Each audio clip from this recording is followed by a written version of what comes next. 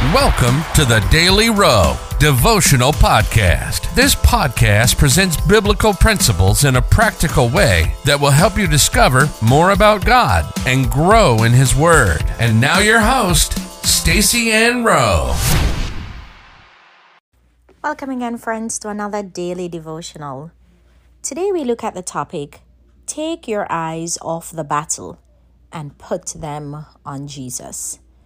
The Bible verse comes to us from 1 Chronicles 5, verses 19 and 20. And it says, And they made war with the Hagarites, with Jetur and Nephish and Nodab. And they were helped against them, and the Hagarites were delivered into their hand, and all that were with them, for they cried to God in the battle, and He was entreated of them because they put their trust in Him. It is not your skill that will give you the victory in any battle. It is the extent to which you put your trust in God. Based on 1 Chronicles 5, 19 to 20, the sons of Reuben, the Gadites, and half the tribe of Manasseh won their battle because they trusted in the Lord. They went out to battle against the Hagarites and soon found out that their prowess as fighters was not sufficient to give them victory over their enemy. They needed divine intervention because they were outnumbered.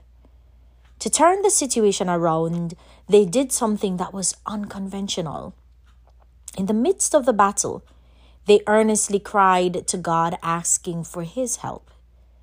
That was not easy, as typically in the midst of a battle, we are often so distracted by our circumstances that enough time is not spent calling on the Lord. Nevertheless, the 2.5 tribes cried to the Lord, demonstrating that their trust was not in their ability, but in the God who has never lost a battle. As a result, God answered their prayer and delivered their enemies into their hand, plus over 300,000 cattle, camels, and sheep. It pays to trust God.